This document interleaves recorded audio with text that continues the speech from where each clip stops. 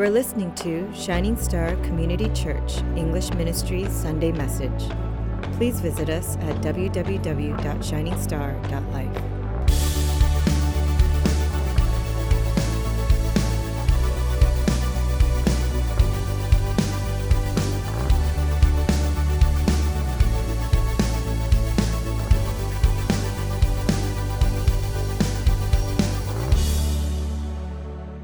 So we started our summer series on the King's Table, and this is taken from 2 Samuel chapter 9. The King's Table. Turn to your neighbor and say, let's start the series. It's the final countdown. Just kidding. You see, shortly after David became king, he remembered the promise that he had made to his best friend. Who was that? Jonathan, his BFF, right? That he would show kindness to his family. So he vowed to Saul that he would never kill any of the children that came after him. Now, it's probably no surprise to hear that when one king took over another king's throne, the new king would kill the entire family of the former king, so there's no rivalry in the future.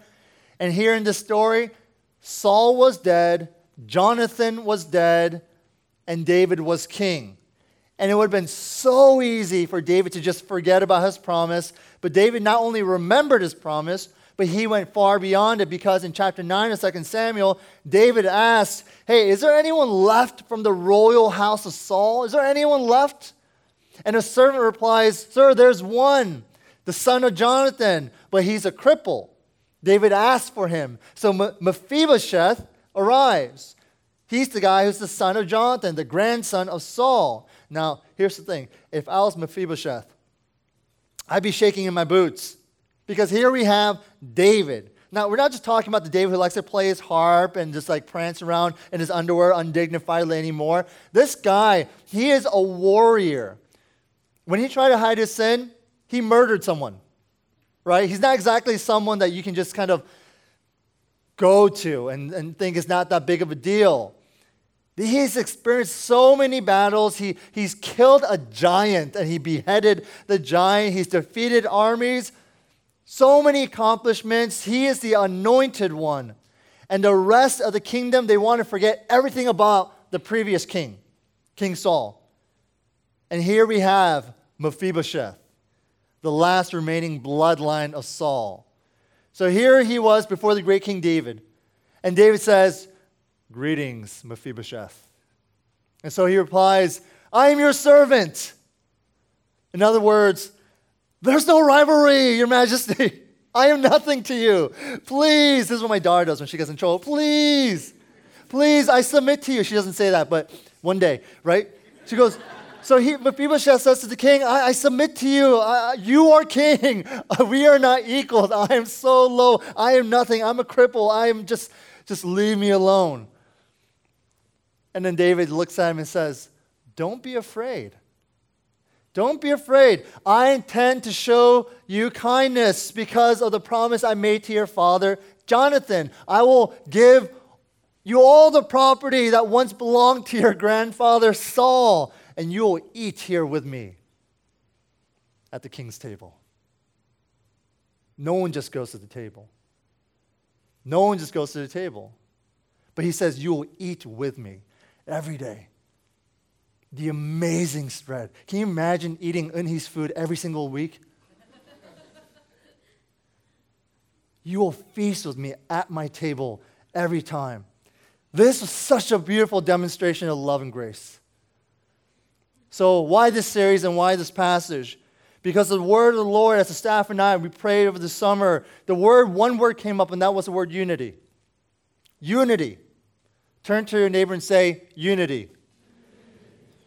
Because there is a great feast here at Shining Star Community Church, and yet sometimes it feels like we're following the old traditions of division, the old traditions of earning it. And what happens is that it makes sometimes people around us feel lonely and fearful and rejected. Now we might think, well, if you want to sit by me, if you want to be a part of this church, you need to step up. You need to show that you want to be here. You got to show us that you want to get plugged in. But what did Mephibosheth do? He did nothing because he couldn't do anything. He had done nothing to earn David's kindness. He had done nothing to earn David's blessings. He wasn't a mighty warrior, someone who fought alongside King David. He wasn't even courageous. He was this nobody, no-name cripple. There was nothing about him that could have earned a spot at the king's table, and yet the king's table is now a place where we sit because we've earned it, but it's a place we sit because we've been invited. A place we've been invited. It was a place of blessing that was freely given as a gift. You see, guys, I want to tell you where our king's table's at. Our church is the king's table. Our fellowship, whenever we hang out, that's the king's table. Your life is the king's table, and yet we're constantly asking people to earn their spot, people who desire to be part of the family, people who've been scared and unsure about how to go about doing this. There are people here who will come through our doors like Mephibosheth with their heads down, feeling rejected, dejected, feeling unworthy. There will be people like Mephibosheth who will look like and appear to be polar opposites from you, like he was to the mighty warrior David. And yet there was a place for him because the king made a place for him. It was intentional. It was compassionate. It was a promise. David, he didn't follow tradition. He didn't follow culture. He followed God. And I pray that we as EM members would also leave behind, forget any notion of someone trying to, or having to earn their spot here or earn their seat next to you, and that we would instead extend that invitation to them at the king's table, by our side. Will you do that? Amen? For the next several weeks, I will be going over several different aspects of what this table should look like. And so as we journey together, we need to ask ourselves these questions. What kind of table have we set before one another? And also, have we welcomed anyone to the king's table? If not, why? Today's title is called the Table of Redemption because I believe it starts here. Now, the word redemption is a loaded word. First of all, we need it. Turn to your neighbor and say, we need redemption. Because our natural condition is something called sin. It's sin, and we constantly fall short of the glory of God. We are never perfect. We can never receive and achieve and get to the perfection and the holiness of God. So redemption through Christ, it frees us from that. It frees us from guilt, and we're justified by His grace through the redemption that is in Christ Jesus, Romans 3:24. So what does that redemption include? It includes eternal life, includes forgiveness of sins, righteousness, freedom from the curse of the law, adoption into God's family, deliverance from the bondage of sin, peace with God, and the indwelling of the Holy Spirit. All that in redemption. You see, ultimately the word redemption means this, that God so loved the world that He bought you. He bought you. His Son came. He was the payment. He bought you. He purchased you. Christ redeemed us. So what does this passage of being the salt and the light of the world have to do with that? Because people won't know what a redeemed life is if they don't see a redeemed life within us. We need to represent that redeemed life. So our first point is that Christ's redemption made us different from the world. Turn to your neighbor and say, be different from the world.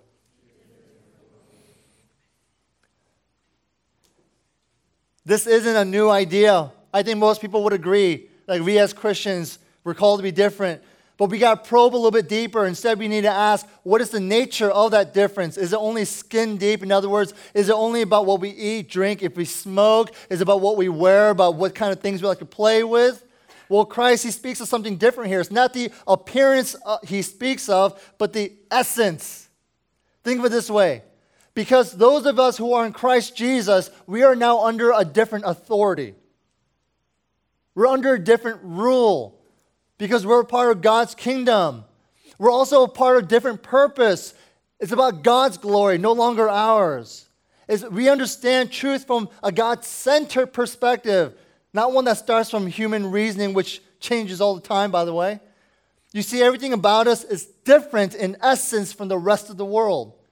The world says that life is about happiness. Have you seen that movie, The Pursuit of Happiness by Will Smith? It's a good movie. But we know what happiness is. It fades. One day you're happy, the next day you're not.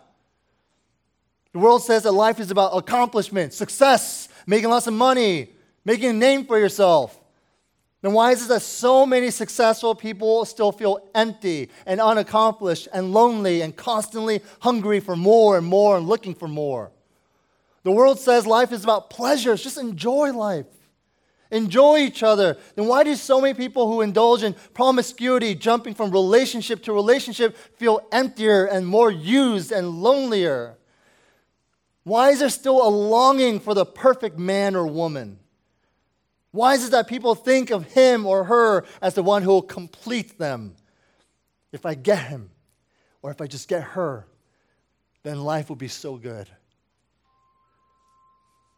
The essence of Christianity isn't about being a perfect person or getting that perfect person. That's impossible. Turn to your neighbor and say this: sorry, but you're not perfect.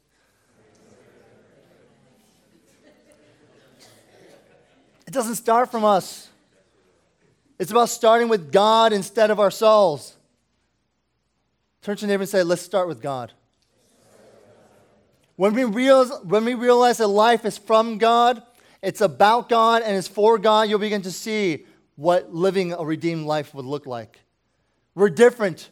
We're no longer born to this world. We no longer hunger for the things of this world. Instead, we're reborn by the Holy Spirit of God, hungry for the eternal things of God. The difference is as profound as light and darkness. God made us different from the world, but if that difference in you is only superficial, then you've got the wrong nature that is different. Are you different simply on a list of taboos, or is the difference in you one that flows from the work of God, the new purpose of God? You have a hunger for God, and the satisfaction of God is in you. Show those who enter through these doors that our difference is that we love because we first were loved by God. That we forgive because we've been forgiven by Him first. And there is no other qualification we could ever meet but having Jesus, because He is our qualifier. But there's more. Because Christ's redemption means that He's called us to live in this world. Turn to your neighbor and say, we got to live in this world. Now, you guys heard Tesla, right? You know the CEO, Elon Musk? He wants everyone and their mothers to colonize planets or something like that one day? I don't know. He wants us to move out into the world, not the world, the universe. But the reality is we all live here on Earth. And even if I had the opportunity to relocate to Mars or something, I've seen enough sci-fi movies to know that you probably shouldn't do that, right? I mean, just think about logically, for instance. Like, your house is on fire here. What do? You just walk outside and you're okay. You can't do that on Mars. You'll die. So we live here in this world, on this earth. But over the years, some have thought that the solution was for us to remove ourselves from the world. In fact, in 269 AD, there was this guy named St. Anthony of Egypt. He sold all his possessions, all his money, every belonging, and he started to live as a hermit. And he lived a monastic life, which actually, that was the beginning of the monastic movement, where people started becoming monks and completely removing themselves from society, from the world. And ever since then, the church really struggled with the whole kind of identity. What does it mean to be separate, as in distinct from the world, but also not separate in that we have to remove ourselves from the world? You've heard that saying before, right? Be in the world, but not of the world. And we struggle with that. What does that mean? Look, there are times when we have to disassociate ourselves from certain people. In 1 Corinthians 5, Paul says, I've written to you in my letter to not associate yourself with sexually immoral people, as in they'll influence you. They'll bring you down. Now, it's impossible for us to disassociate ourselves from every aspect of our lives constantly, but like he said, there are occasions that may call for it. But the truth is, it's a lot easier for us to leave than be different, isn't it? With all that's going around the world with that whole gender confusion. And I also found out that now they're trying to teach sex education to as young as 3rd and 4th graders. And all sorts of distorted truths are infiltrating our schools. It seems to make sense to want to just pull our kids out and say, oh no, baby, daddy will protect you. I'll homeschool you. I'll work another job so you could go to a private school. Do anything like that. And that's ultimately your decision. You can do whatever you want. But we have to first understand, we have to consider raising our kids to know the truth of God first. You get that? Teach them the ways of the Lord. And I pray and hope that they will be the ones to lead their friends to Christ. Let me tell you this. Pastor Esther just said that they have Vacation Bible School, which nearly 90 kids are coming. And it's truly effective. It's a wonderful program. And she'll be preaching the gospel, and hopefully we pray by God's grace that little children come to know the Lord. But do you know who are the most effective missionaries to little kids? Other little kids. Other little kids who know Christ. We can't always be at flight risk. What happened when people started realizing that Trump was gaining momentum? They said, if he becomes president, I'm moving to Canada. God has also called us to stay in the world and be different. Because I know that sometimes we just want to wash our hands of this whole mess around us, but God has called us instead to build bridges to people. To build bridges in this world. We must not cut ourselves off from investing and influencing those around us. We're called to be the salt and light in this dark and messed up world. Because there are going to be people around us who need help. Maybe it's your neighbor, maybe it's your city, maybe it's your school. As Christ followers, we will face many challenges, but we can't say, this isn't our fight. This is your business, not my business. Some of us try really hard to be different from the world, and so we completely withdraw and become isolated from those around us and the problems that they face. And let me tell you, isolation is not good. It's not good. It seems comfortable, but it's not good. I remember not too long ago, I heard of a room that is so silent. I think you guys know what I'm talking about. I saw it on Facebook. That after a few minutes, you'll go crazy from the silence. It's completely padded up. And after a few seconds, when they shut everything, they close you in there, you begin to hear even your own blood rushing through your veins. It's so silent. You hear your heart pounding. And you can even hear the sound of your eyelids opening and closing. That's how silent it is. And they say it makes people go crazy after a short while. And when I heard that, I was like, wow, that sounds amazing. Such peace and quiet. I could do so much reading. I could take the most amazing nap. It would be amazing. Sounds like my ideal vacation spot. As Christians, we can't just want to escape and isolate ourselves. I know from experience. Before my wife and I moved to our current home, we used to live in a condo. And after nearly 2 years there, I was walking towards the elevator only to walk in pace with my next door neighbor who just came out of his unit right when I did. And I never really see him. And all I know is that every time I go to early morning prayer service at 5 a.m., he's coming back from work, from the hospital, right? And we have a great relationship. We never speak, right? And so we got into the elevator together. And sometimes when I see him entering, I kind of like, hold back, let him go first, because I'm a generous guy, right?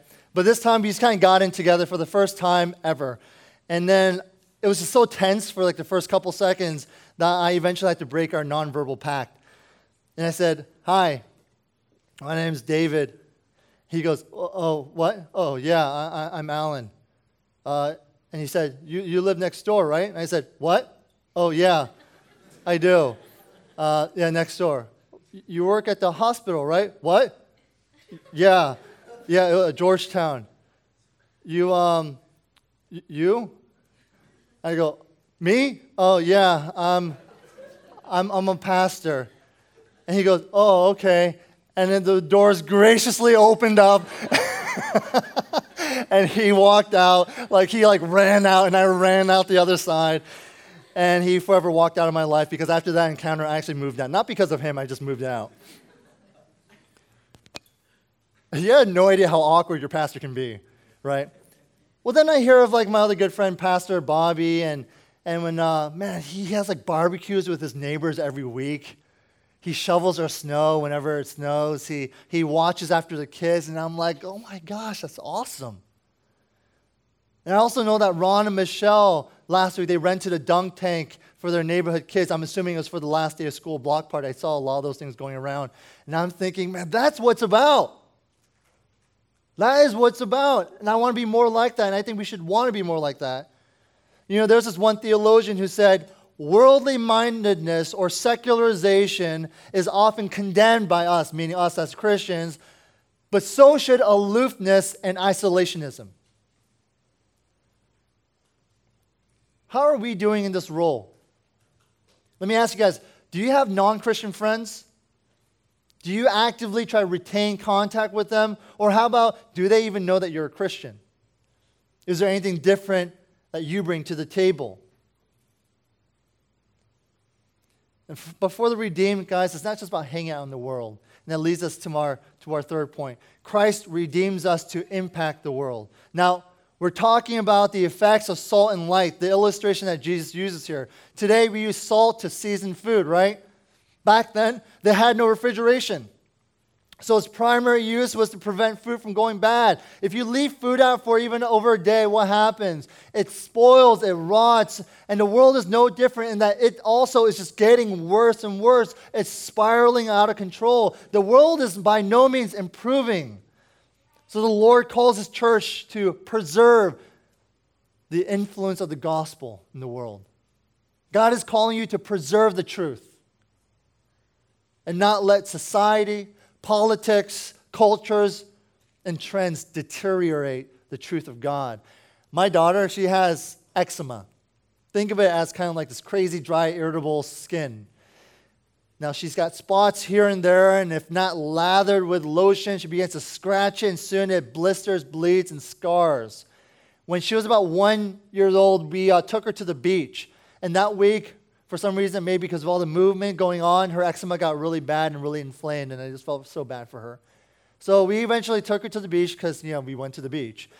And she went in the water with me. At first, she loved the water. She was splashing. She's like gooey and guying and all that good stuff. But soon she started kind of whimpering too, because the salt in the water began to irritate her eczema spots. It burned. And I would know because I actually had eczema when I was younger too, a little bit even now. So I understand how burning and how painful it could be. Well, after the pain and after her whimpering subsided, she kind of stopped crying and she started playing in the water. She got water all over her face, her head, entire body, everywhere. Eventually we stopped and we went back to the beach house and we washed her up, and within a few minutes her entire body suddenly, miraculously, was without any spots. It was amazing. The salt water, or more specifically, the salt acted as a disinfectant. Even though it stung, it healed and preserved my daughter. Let me tell you something here, people. People will not appreciate the sting of salt as you live out your Christian life. Challenging people's philosophies, their allegiances, their fads, and their trends will not only make you unpopular, but it may even soon lead to persecution. Being salt, it sounds negative, I understand, because of the type of sting it brings, but we're called to be salt. Turn to your neighbor and say, we have to be salt. Light, on the other hand, has more of a positive kind of presence because light pushes darkness out and gives life. Again, this world's not getting any better, and more people are starting to seek out for something that is true. They want something real. My brother-in-law and his wife, they just moved to the Silicon Valley to begin his work for Apple.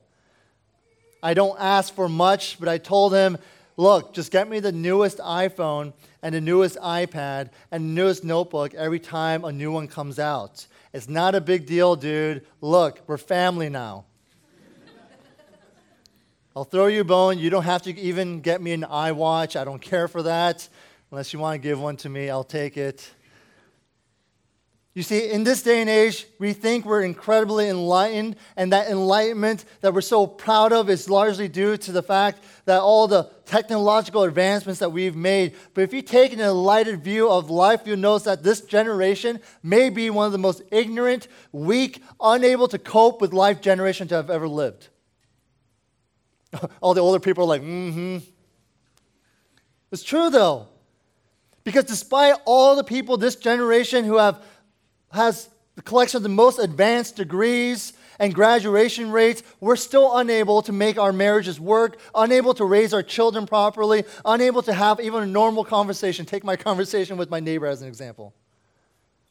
The light our world needs isn't just how much more of how the world, isn't just more of you knowing how the world turns. The light our world needs is the knowledge of Jesus, that he has come to save the lost. That's what we need. The light of Christ is different from any other type of modern enlightenment, just as a laser is from a flashlight. And as Christians, we need to know that we're called to these two things. First, we're salt, meaning we have a preserving effect. We're also called to light, in that we have an enlightening effect. One challenges the breaking down, the deterioration of righteousness, the deterioration of justice and truth, and the other brings light of the gospel to make a mark in our dark and lost world. So how do we do this?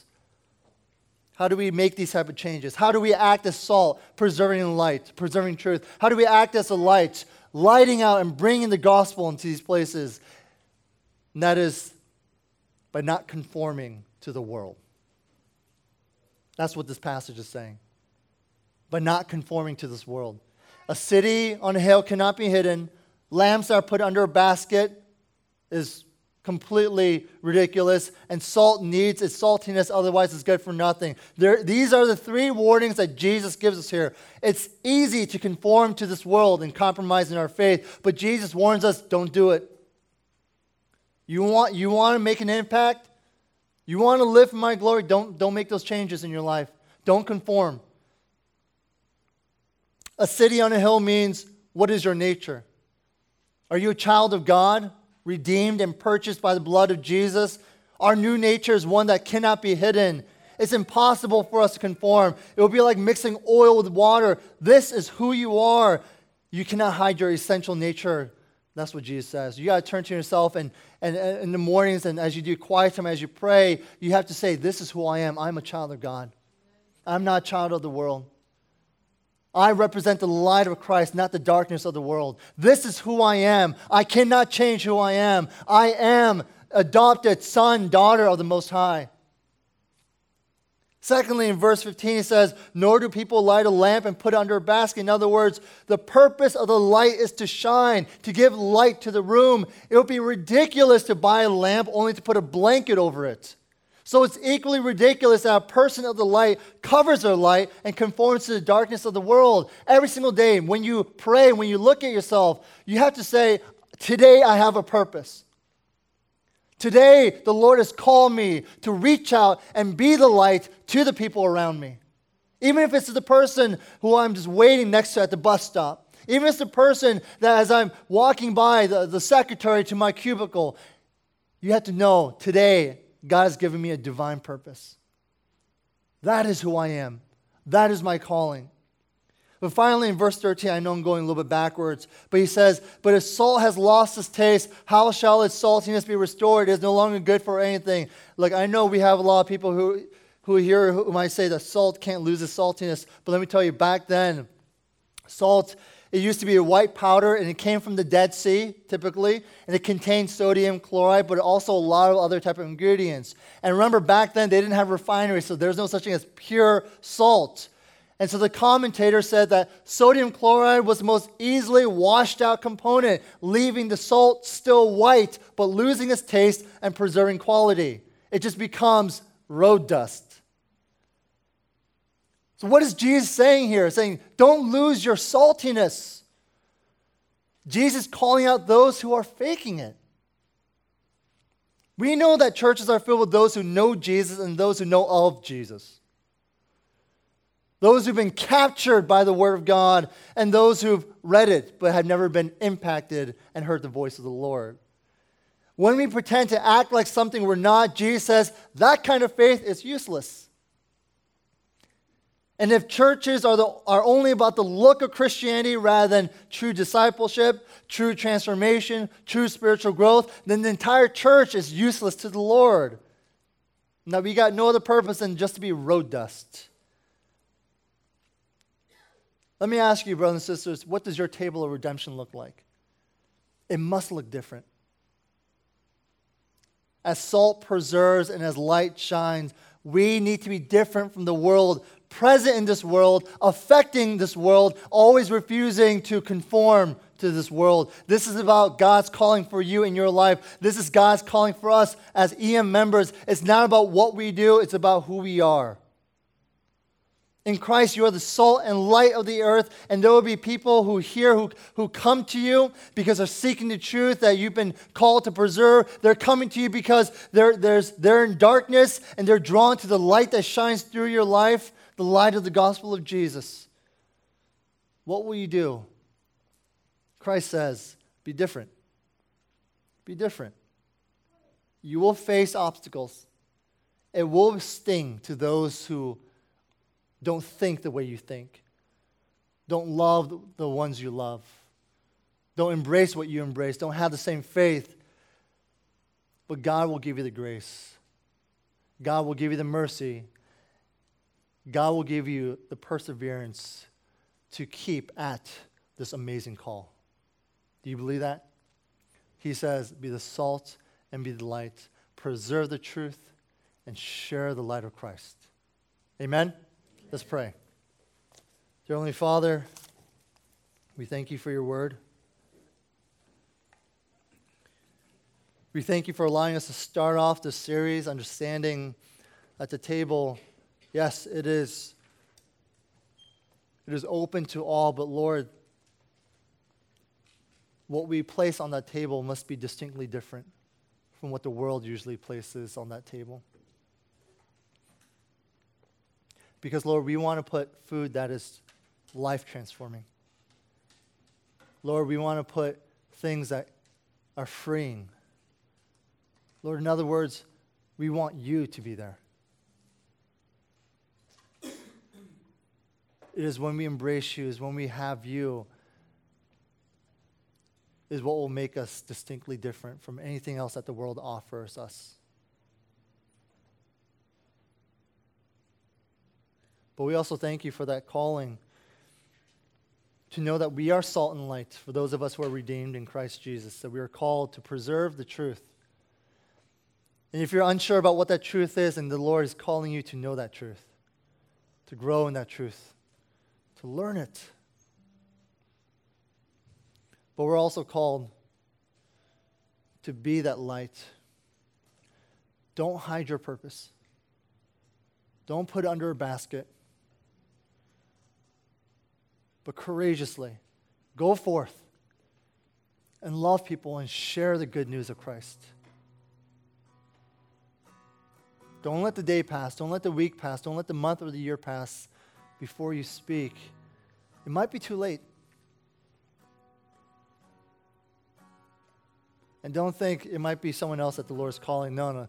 It might be you that the Lord is calling you to share the good word to them.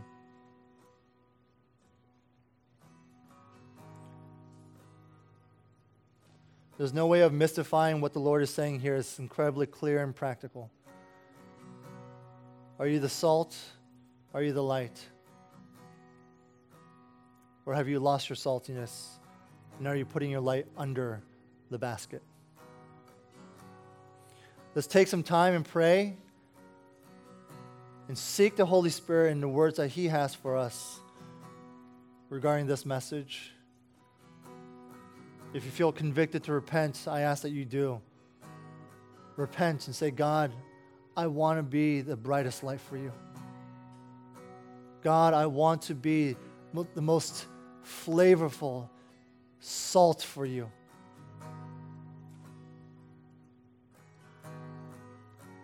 Okay, let's pray.